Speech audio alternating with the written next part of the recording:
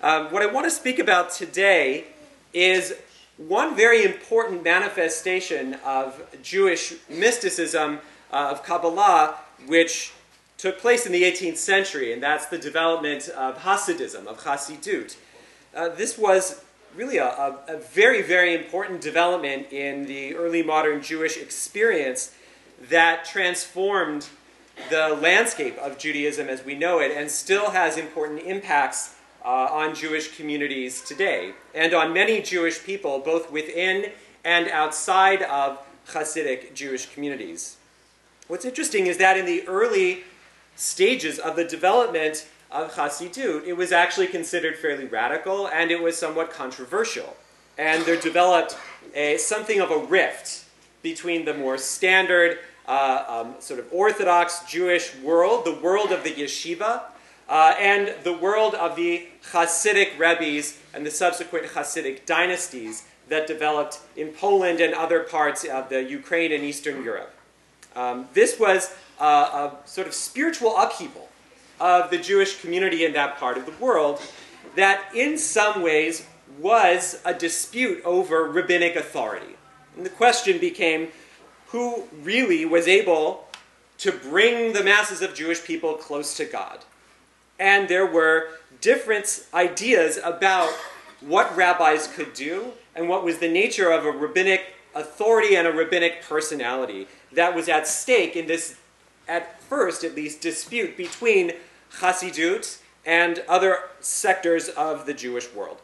So Hasidism begins in the mid-1700s, and it's, as the story of Hasidism unfolds, it really crystallizes around the person of Rabbi Israel Baal Shem Tov, also known as the Besht.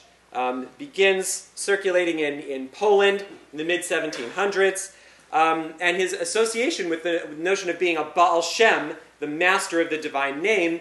Baalei Shem were a particular kind of Jewish personage outside of the traditional sectors of Jewish authority within the yeshiva world. The Baalei Shem were capable, it was said, of certain types of magical power. They wrote amulets and performed other kinds of magical operations, some of them for the sake of restoring health, others for prosperity, and that the Baalei Shem were masters of a certain kind of practical Kabbalistic knowledge that had a kind of magical power. But Rabbi Israel Baal Shem Tov, though he's clearly associated in some ways with some of these powers, was also an established rabbi. And in fact, a teacher of mine at McGill University, Professor Gershon Hundert, found the contract between the Baal Shem Tov and a community where he was the rabbi in Poland in the mid-1700s. And it's interesting, these rabbinic contracts, the kinds of things that rabbis did. A standard rabbi who had a contract to be the rabbi of a community, the terms of their contract were, Rabbi, you may enjoy this, they had to just study halakha for 40 hours a week by themselves, unbothered by the community. Their job was to study. They gave 4 divrei Torah a year, generally. So there were 4... I'll take the job.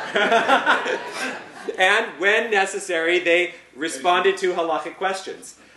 So this was not a job where the rabbi was in constant contact with members of the community. And it doesn't say anything about the rabbi having particular responsibilities for addressing the inner spiritual life of the members of their community. This just wasn't how these contracts were written, and that wasn't typically understood as the job or the responsibility of a properly yeshiva-trained rabbi. And so these kinds of contracts, we find that the Baal Shem Tov actually did serve early in his career as a rabbi in this kind of capacity. But by the time of the death of the Baal Shem Tov in 1760, we really start to find a movement that develops around the students of the Baal Shem Tov, his disciple Rabbi Dov Ber, or the Maggid of Mezerish. This becomes the place where we start to find students and students of the Baal Shem Tov, who then establish Hasidic dynasties in various places throughout the world. Some of these dynasties then taking on the names of the places where the rabbi first began to establish that school, sometimes leading to very ironic names like the Satmar Hasidim. Is a very large sect of Hasidim, especially in New York. They are from Satu Mare in Hungary. Saint Mary is the name of the place. So ironically, the Satmar Hasidim are named after Saint Mary. The Hasidic rabbis and their school, the way that they described the role of the Rebbe was very different from the standard yeshiva notion of the rabbi and the kinds of contractual arrangements that we see reflected in Poland and Lithuania and Russia at this time. These are different kinds of rabbis with a different kind of power. And one of the things that's really important about the nature of Hasidic rabbinic leadership was the role of charisma, the role of the special nature and character of the Rebbe as being very important to how they were able to garner power and have large followings. The Rebbes are described as being very special, that they have a certain spiritual elevation to them, and that they are capable of utilizing that spiritual power to reach out to their congregations and elevate them as well. The Rebbe becomes not just a conduit to yeshiva learning and to halachic knowledge. The Rebbe in the Hasidic world becomes a conduit to spiritual power.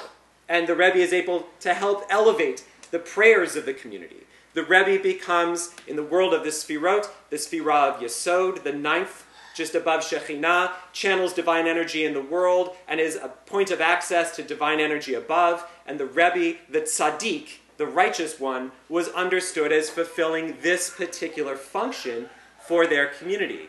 The Rebbes were also referred to as Tzaddikim, as the righteous ones for this purpose. They're also sometimes referred to as men of form, as opposed to men of matter. People of matter, this was sort of the masses of the congregation who didn't have the particular spiritual talents of the Rebbe or the Tzaddik, whereas the Tzaddik, the man of form, has a higher level of spiritual elevation, but then they're able to reach out to the congregation and elevate them along with the Rebbe. The Rebbes were also, however, referred to as men of silk. This was another term. I have a good friend, Glenn Diner, in New York, who wrote a wonderful book on Hasidism called Men of Silk. And they were called that because they wore silk garments, on the one hand, to avoid any potential violation of the halacha of shatnez. So they would not have any shatnez, any mixture of wool and linen in their garments, or any other prohibited mixture because they're silk garments. But silk garments were a sign of social status, a sign of access to people within the broader society. And one of the things that's interesting about the development of the Hasidic Rebbe is that they were engaged with the world more broadly. And they were capable of kind of doing two things at once. On the one hand, they were able to appeal to the broader community of Jews who are looking for spiritual elevation, looking for access to the divine in this particular way that it was believed the Rebbe or the Tzaddik could provide. But at the same time, the Rebbe or Tzaddik is also out engaged in the world. They were able to organize communities. They were also able to appeal to important donors who would help support and fund the activities of that particular Rebbe or his rabbinic court and entourage. Some of these grew quite large. And this capacity, both to be populist on the one hand, appealing to broad numbers of people, and creating an accessible way of reaching spiritual elevation, and yet at the same time having a good organization and the wherewithal to be able to appeal to wealthy donors and to be able to engage with less observant Jews and engage with the world. This was something that made Hasidism a particularly potent movement in the 18th and 19th centuries. So it was on the one hand popular, on the other hand organizational, and also on the other hand an intellectual movement. This intellectual activity can be seen in the fact that within the first 70 years or 80 years of the Hasidic movement, by some estimates, there were about 4,000 Hasidic books that were written. So there's no question that there were many very important intellectual developments that happened around these charismatic leaders, and that in many cases they were wearing multiple hats as the leader of the people, as the leader of an organization and an important fundraiser, and also as people who could write intellectually, who could write books that ended up having a very important impact on Jewish intellectual history. Now, this capacity to reach large numbers of people and to appeal to their personal inner desire, this is what's really the difference between a charismatic leader and someone who would be totally ignored. They often say that the difference between someone who is merely insane and a charismatic leader is that the charismatic leader is someone who states that they have particular spiritual capacity and they're able to attract a following. And so that capacity to attract a following, this was really, really important. Now, how did they reach people? And it's an interesting question. It wasn't just through books. Books are an important way to gain some insight into the history of Hasidut.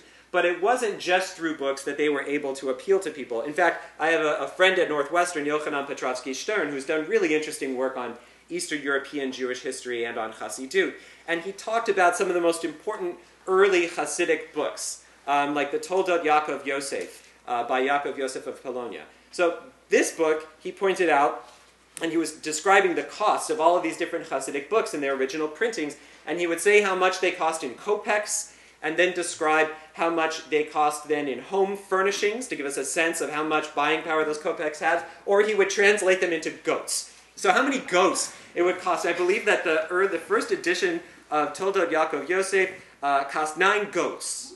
So it was a lot of goats to buy some of these books. This wasn't something that the average person was necessarily able to get, but there were a lot of other kinds of ephemera that were produced in the early Hasidic world. There were calendars and other sorts of things that were single-page broadsides that had certain statements from the Rebbe that were accessible in Yiddish, and these things were common. We find them in the archives. There were a lot of different ways in which the Rebbes were able to reach larger numbers of people, and this message was disseminated in Jewish communities very, very successfully. And it seems that one of the messages that was related was the Rebbe is able to help you become spiritually elevated, that the tzaddikim are people who will address the inner questions that Jews are grappling with. And in fact, they'll be able to do this in a way that is comprehensible. The joke about the standard rabbi with their 4 sermons a year was that when they would get up on, say, Shabbat HaGadol, to give their Sabbath drasha, the joke was that the community didn't think they were getting their money's worth from their rabbi unless they were all completely lost by the 2nd or 3rd sentence.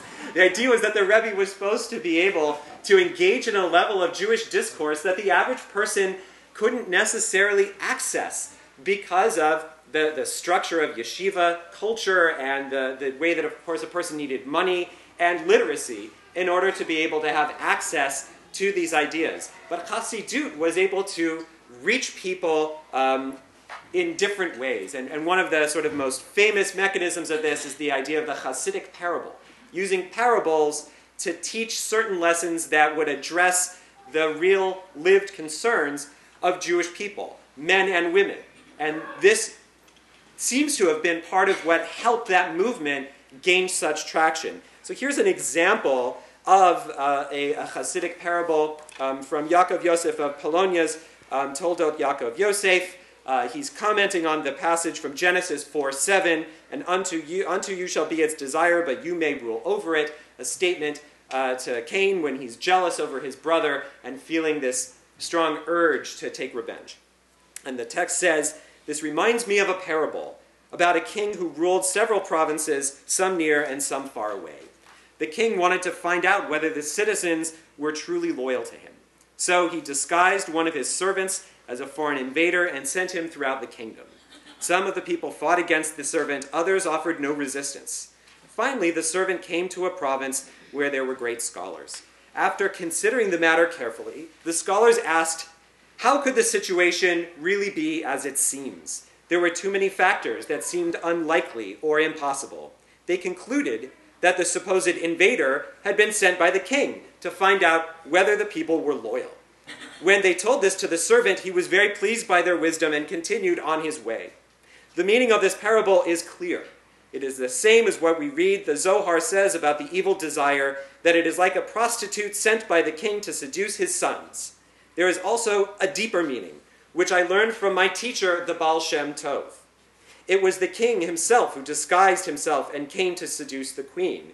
The wise one will understand this matter. This is a Kabbalistic allusion, he says. The principle taught me by my teacher is very important.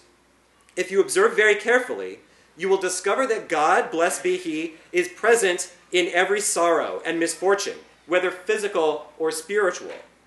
The sorrow is God's disguise. Once you realize this, the disguise will be removed, and all of the sorrows and misfortunes will end. So this parable comes to a point where, by the end, it addresses the concerns of individual people. It addresses it in a way that is directly relevant and meaningful to a person's struggle with the events of their lives, questions of sorrow, questions of misfortune. And this situates that within this broader history of Jewish learning and renders it accessible even to those who are not expert. Now that drive to address individual questions, the religious and spiritual struggles of individual people, this is something that's happening simultaneously and in different ways in the world at this time. On the one hand, you have Hasidut, where this question of the inner religious life of Jewish people is being addressed in this particular way. And in the West, you have a very different manifestation, the Enlightenment, where also the use of the individual reason to reach new positions in society and new levels of enlightenment or understanding. This is leading to serious changes in how Jewish life plays out across Europe. In the West, the Enlightenment is taking root, and you're finding Jews moving away from traditional rabbinic authority in this particular fashion of becoming more integrated into their society, and less observant. And in the world of Hasidut, one could say that traditional rabbinic authority is being rethought as well, but in a different way that's very rooted within the Jewish tradition, but in a transformed version of it.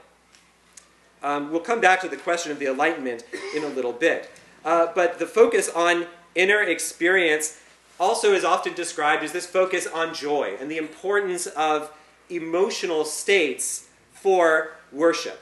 And that this was one of the big differences between Hasidut and other traditional forms of rabbinic authority, this emphasis on joy, on ecstatic religious practice, on singing, on dance, on alcohol, on other things of the world, that Hasidut was too ecstatic. Some of the descriptions of Hasidic worship in the very early stages describe people doing somersaults and all kinds of really, really vigorous forms of physical worship. And this was seen as very radical, as a departure from the normal way, the customary way of worshiping God. But the story also, of course, is that it was intended to be more accessible.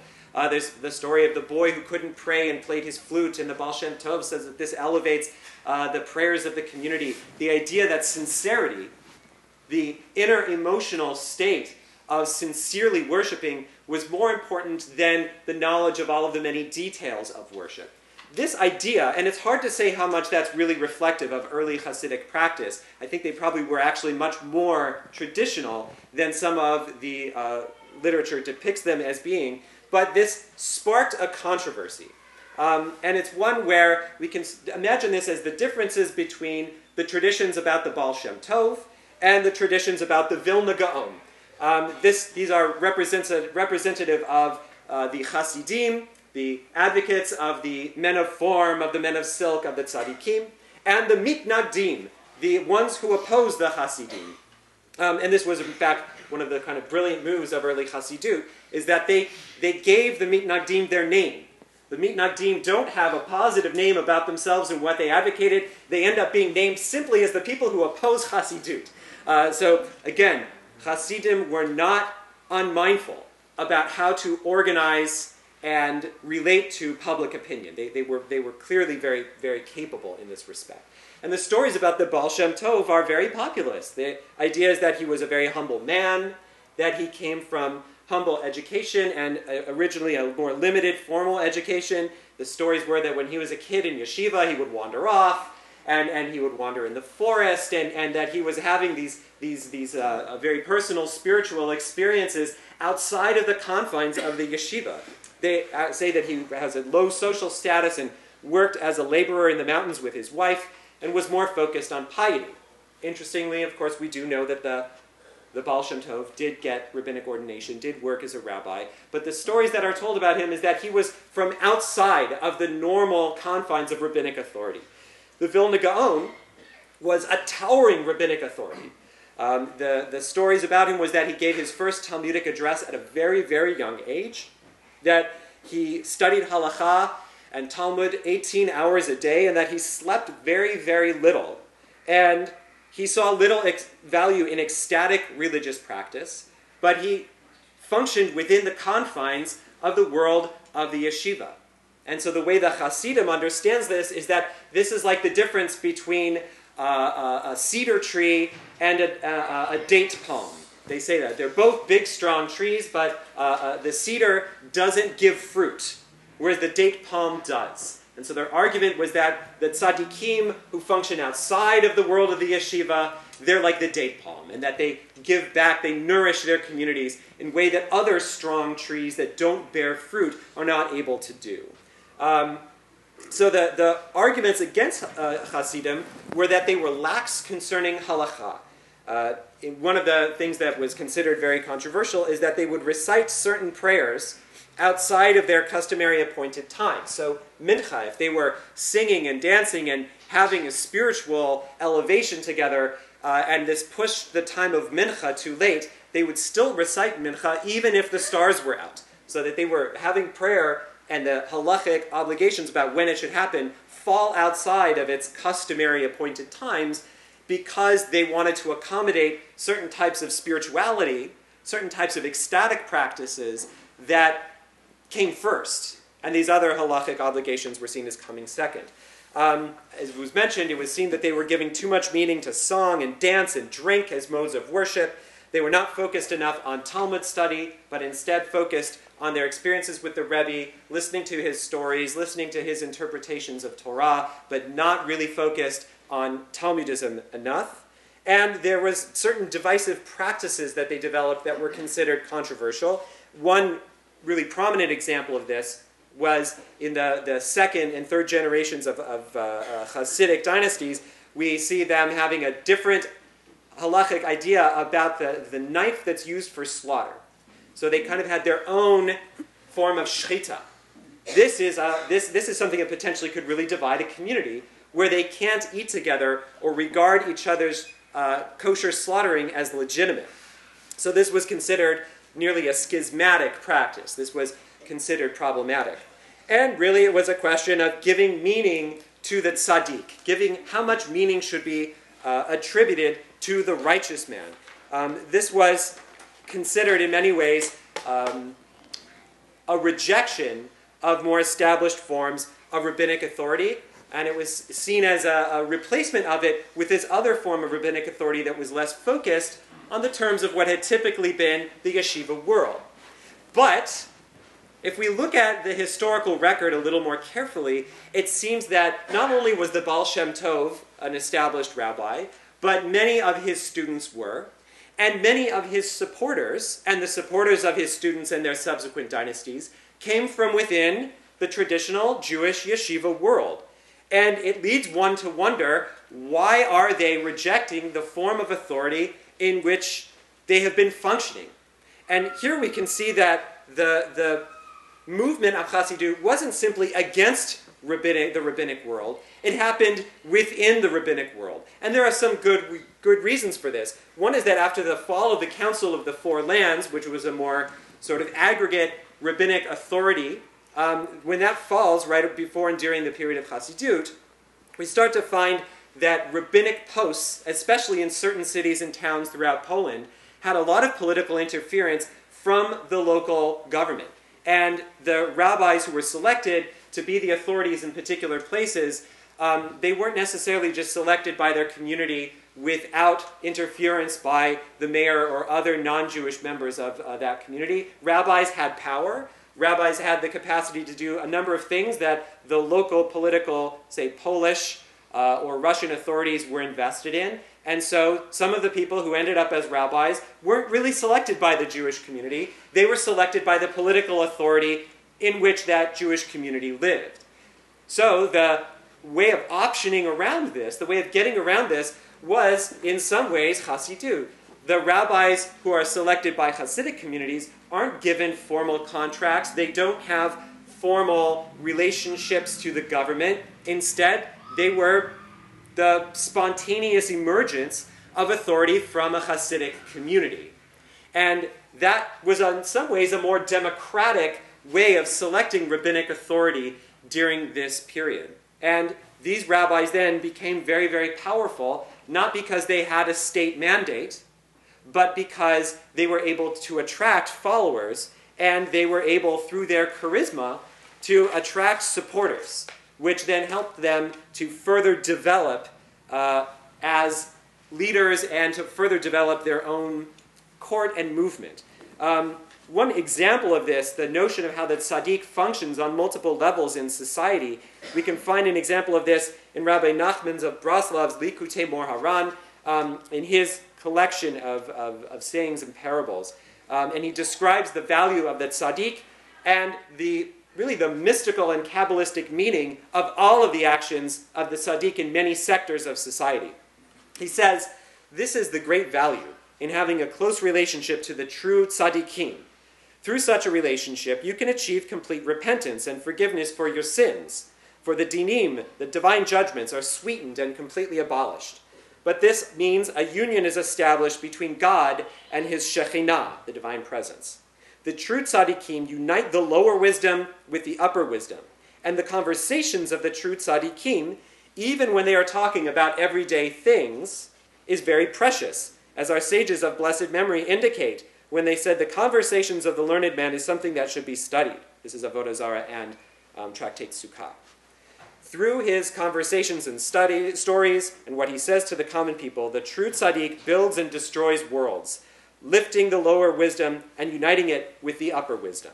When the tzaddik talks to wicked people, he lifts up his own mind and unites it to God, and he also uplifts their minds from wherever they are and connects them to God. The true tzaddik brings sinners to repentance by lowering his mind and speaking to them with wonderful wisdom and great artistry, connecting all of these conversations to God. The true tzaddikim sometimes discuss wars and other worldly matters with wicked people.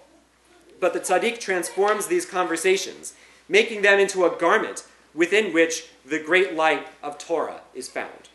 This idea of elevating the sparks that are trapped within other places in the world, it's a sort of a transformation of a Kabbalistic idea from the Middle Ages that became then popular according to the students of Isaac Luria in the 16th century, the notion that the creative process underwent a moment of catastrophe, of a shattering of the vessels, that the world now contains sparks of light that's diffused in many different places, and it's the job of the righteous to find those sparks and elevate them back up to the divine. And the tzaddik here is depicted as someone who can do this even by speaking to sinners about non-pious, non-Torah-related topics, that the tzaddik is able to elevate sparks through this means.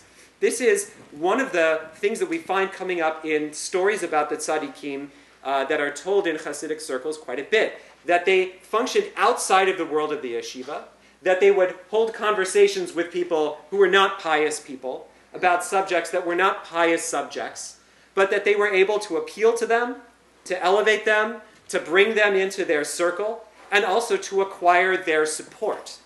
And through that mechanism, they were able to bring both the financial capital and the organizational know-how that was necessary to then pair that with their own personal charisma, and the way in which their charisma was able to reach out to people and provide accessible practices and accessible stories that would bring people in connection with Judaism. And in this respect, it was actually very successful. They often talk about avodah b'gashmiut, worship through corporeality, through the physical. And there are many stories that are told about the importance of the stories, the importance of the physical practices that Hasidim would engage in, not only song and dance. They were also often criticized for their love of tobacco, the smoking of pipes. There's a story told about the Baal Shem Tov that smoking a pipe is actually a way to liberate the sparks of the divine that are in tobacco and to elevate them through the pleasure of smoking tobacco. They also talk about the Sabbath and the meals of the Sabbath as a kind of pleasure that actually satisfies the body so that the soul can be free in order to worship God and be connected to God. And that the Sabbath in particular would be a moment where the tzaddik would interact with his Hasidim, with his followers, and they would thereby be elevated. Often in particular, the Saturday nights, the Tish sitting around the Rebbe's table, his Tish, and staring at the Rebbe's face, sharing the Rebbe's food. This was a form of communion where the community could then rely upon the authority of the charismatic leader in order to elevate them. These communal forms of Hasidism that developed are actually a very accessible mechanism for addressing the needs of individuals, because individuals need not be as expert as the tzaddik in order to achieve spiritual elevation. To draw close to God, they need merely be part of a community that supports them and helps them, and therefore makes this kind of spirituality accessible to them. In this way, Hasidism was feared because it was a kind of rebellion against rabbinic authority that emerged spontaneously from within the community. It wasn't controllable. It would happen where it would happen, and Hasidic rabbinic authority was therefore deriving directly from communities that would select those rabbis, follow them, support them, and create a movement around them. But some of that suspicion between Hasidim and Mitnagdim ultimately dissipated when it became clear that the Enlightenment had become a serious challenge as well, not only to traditional rabbinic authority, but to standard or more traditional forms of Judaism. And so Hasidim and Mitnagdim had somewhat of a repairing of that relationship. And even though there's still a difference between orthodoxy and other forms of Judaism and Hasidism, they had a similar sense about what should be the role of traditional Jewish practice. They were both very traditional, as opposed to the Enlightenment, in which people were abandoning traditional Jewish practice for these different formations of Jewish identity that both the Mitnagdim and the Hasidim were uncomfortable with.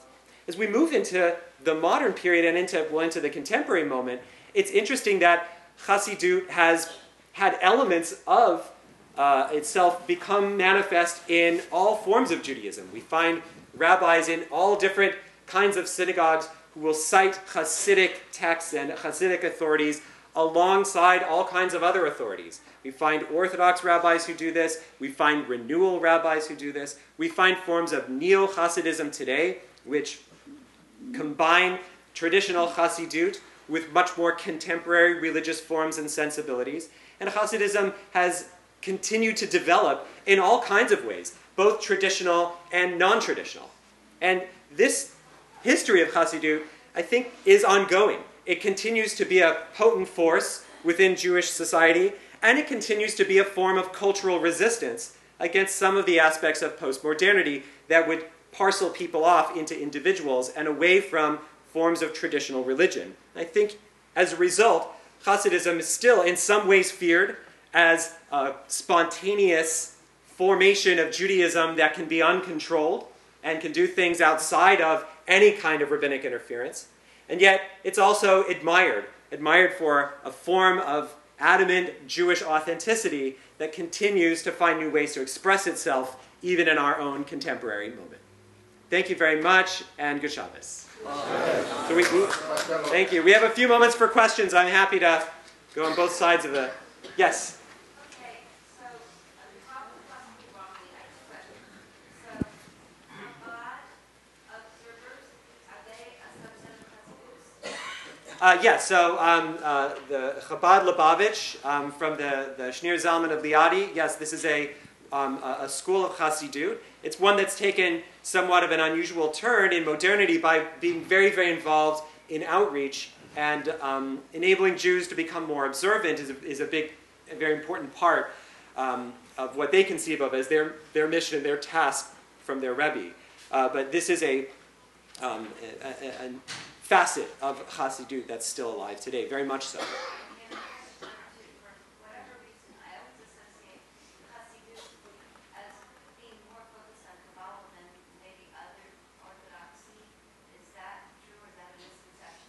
That's definitely true. The idea of raising the divine sparks, the idea of uniting lower and upper wisdom that was mentioned in some of these stories, we didn't have time to get into it, but they definitely describe Kabbalistic ideas much more freely and much more openly than we find in other forms of Judaism. The Vilna Gaon and others, they embrace Kabbalah as legitimate, but they don't utilize it in the way that Kabbalists do, the way that Hasidim do, and that does become a big part of their own public teaching in the 18th and 19th centuries. So yes, they are more connected to Kabbalah, for sure. Doctor, would you mind answering the question? Oh, sorry. Yeah, the question was whether Kabbalah is an important facet of Hasidic teaching, more so than in other forms of Judaism at the time. And I essentially said, yes, it is. Yes? How did Hasidism find its way into the Sephardic community? So the question is, how did Hasidism find its way into Sephardic communities? And that's actually interesting, because there's no question that this is a very Ashkenazi formation in its early stages. But Ashkenazi and Sephardic Jews were in considerable contact at the time, and were moving around in some of the same circles. And I think it's testimony to the appeal of Hasidut that it was able to have the kind of crossover appeal that it had, that Sephardic communities also became drawn to it. Yemenite communities became drawn to a version of it. Also, it was a very Kabbalistic form of Judaism, and as opposed to the de-Kabbalized Enlightenment Judaism in the West, Hasidut, I think, presented a more familiar face that some Sephardic communities were drawn to. So it wasn't a universal Sephardic phenomenon, but the fact that it was able to appeal to Sephardim at all, I think says a lot about the degree to which it spoke to the hopes and aspirations of Jews in a particular time. But geographically, the books from Eastern Europe made it into the Middle East. And books never sit still. It's amazing, even in the Middle Ages, when people are writing books by hand, books are able to travel around very quickly. It's a remarkable thing. So yes, the books move fast. Question? When we look at Chabad today and their kiruv, their outreach effort, it seems to be, following up on the question earlier, it seems to be parallel to what you described in terms of the contrast between the Hasidim and the Mitnagdim of the time, and that the Hasidim had a popularity, and that they reached out, and that they had this sort of political sort of approach of being populist. And the Chabad tend to be more populist too. Would you say that? So my question is, would you say that if you look at Chabad today and what it's doing, is that kind of a picture of what you described earlier? Does that give us an idea of what we would have seen if we were back there, or is it different?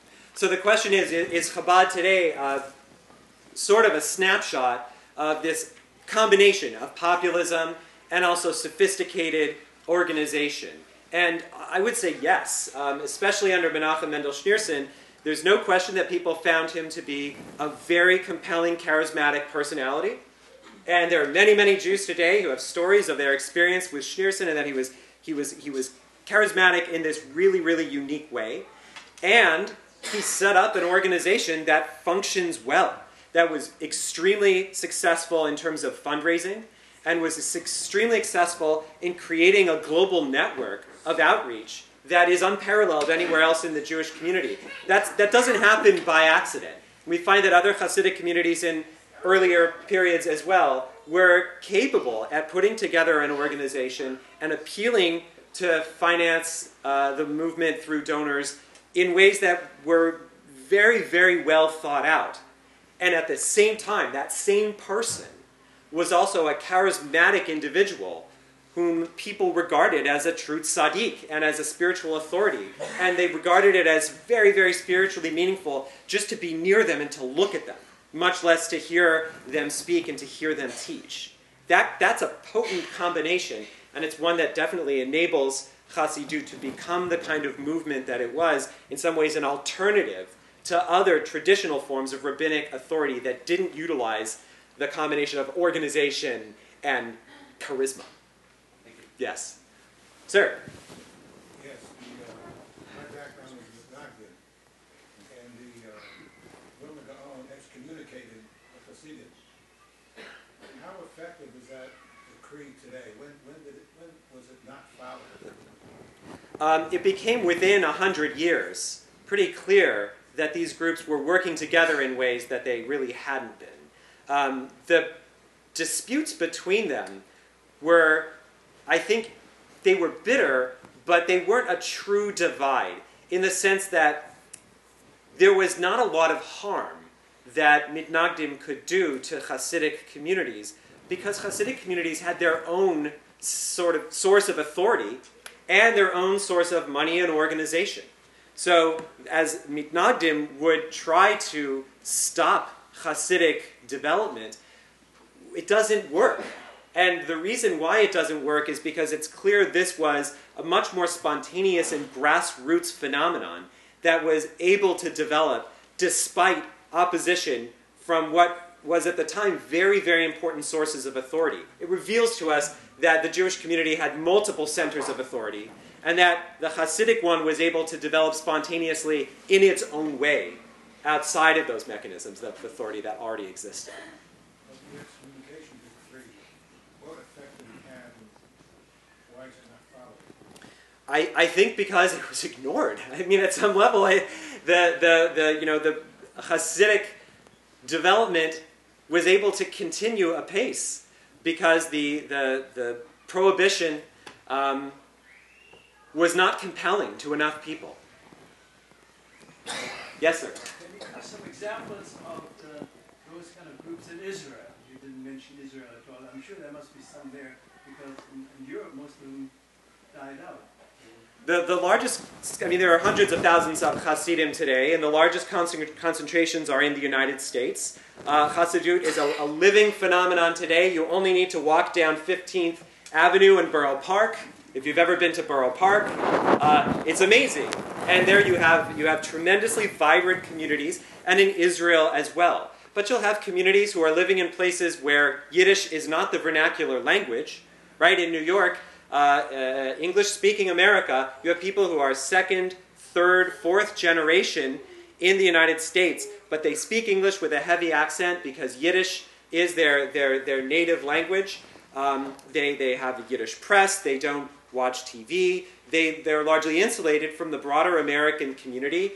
They have their own forms of music. They have their own neighborhoods. And a person can live in a Hasidic neighborhood in New York or in Israel and not be very connected to or aware of what's going on in the broader society. These are very powerful communities, and they're very much a part of the Jewish landscape today. But you have then other communities like the Breslov Hasidim, or if you've seen like the the little furry caps that people wear with the stuff about Nachman around it. If you've seen that when you go to Israel, this is part of a broader outreach of a more neo-Hasidic, a more original form of Hasidic outreach that appeals to a large number of people outside of the more traditional forms that we might find, for instance, with Satmar Hasidim. So this living version of Hasidut is still alive in various forms today. Do we have time for one more question? Yes. Yes. You sort of answered the question that the modern world is infringing upon the Hasidim, internet, and other things. Will it? I'm thinking, they have to be a little more insulated, a little more strenuous, a little more, much more aware of what's happening to maintain Hasidism, the philosophy. Can you speak to that? Because it seems like it's somewhat overwhelming that it's creeping into the books, the literature, the all sorts of things. There are kids going off the derrick, that kind of thing. It is creeping in, and how are they handling it? Or will it change Hasidism? So the question is, does the sort of the pervasive presence of a postmodern world with the internet pose a substantial threat to the continued insularity of Hasidic communities. Is that a fair version of your question? Okay, and I think I hate to predict the future, but I think that Hasidut will continue to exist as a small but very intense rejection of the terms of modernity and postmodernity. They won't function as free-floating individuals like postmodernity. They will function within their community. They will keep their own traditions, their own language, not because they're ignorant of the outside world, but because they are deliberately selecting an option that is not like the outside world. And even people who are part of the broader culture of modernity and postmodernity, Jews who live outside of the Hasidic world are a little bit drawn to some aspects of Hasidut. Hasidut does have this more broad popular appeal. Certain Hasidic narratives, certain Hasidic stories, even certain Hasidic practices have become appealing in the broader Jewish world as part of a more moderate resistance to the terms of postmodernity, to the terms of kind of complete individualism outside of the confines of a religious community. So Jews who do select to be part of a religious community, though not an insular Hasidic one, are drawn a little bit to some of the stories and techniques adopted by Hasidic communities because it feels in some ways authentic, and the strategies of Hasidic storytelling continue to appeal to people, to Jews, who are thinking through their own spiritual questions in a world filled with options. And Hasidut, interestingly, is very effective as presenting itself as one of those options for people to select. Because you did say that the original rabbis were very open to people of other thought processes. Did you? That they were out and engaged in the world, right, especially for the purposes of fundraising and of organization. But many Hasidic rebbes who are leaders of Hasidic communities, they're also engaged with the world in a way that their Hasidim are not. So they're engaged with politicians. They're engaged with fundraisers. When the Rebbe of Babov had his funeral, there were like 3,000 people there. Jews from all sectors of the Jewish world. He was very important for Holocaust survivors, and many people went to him and sought counsel.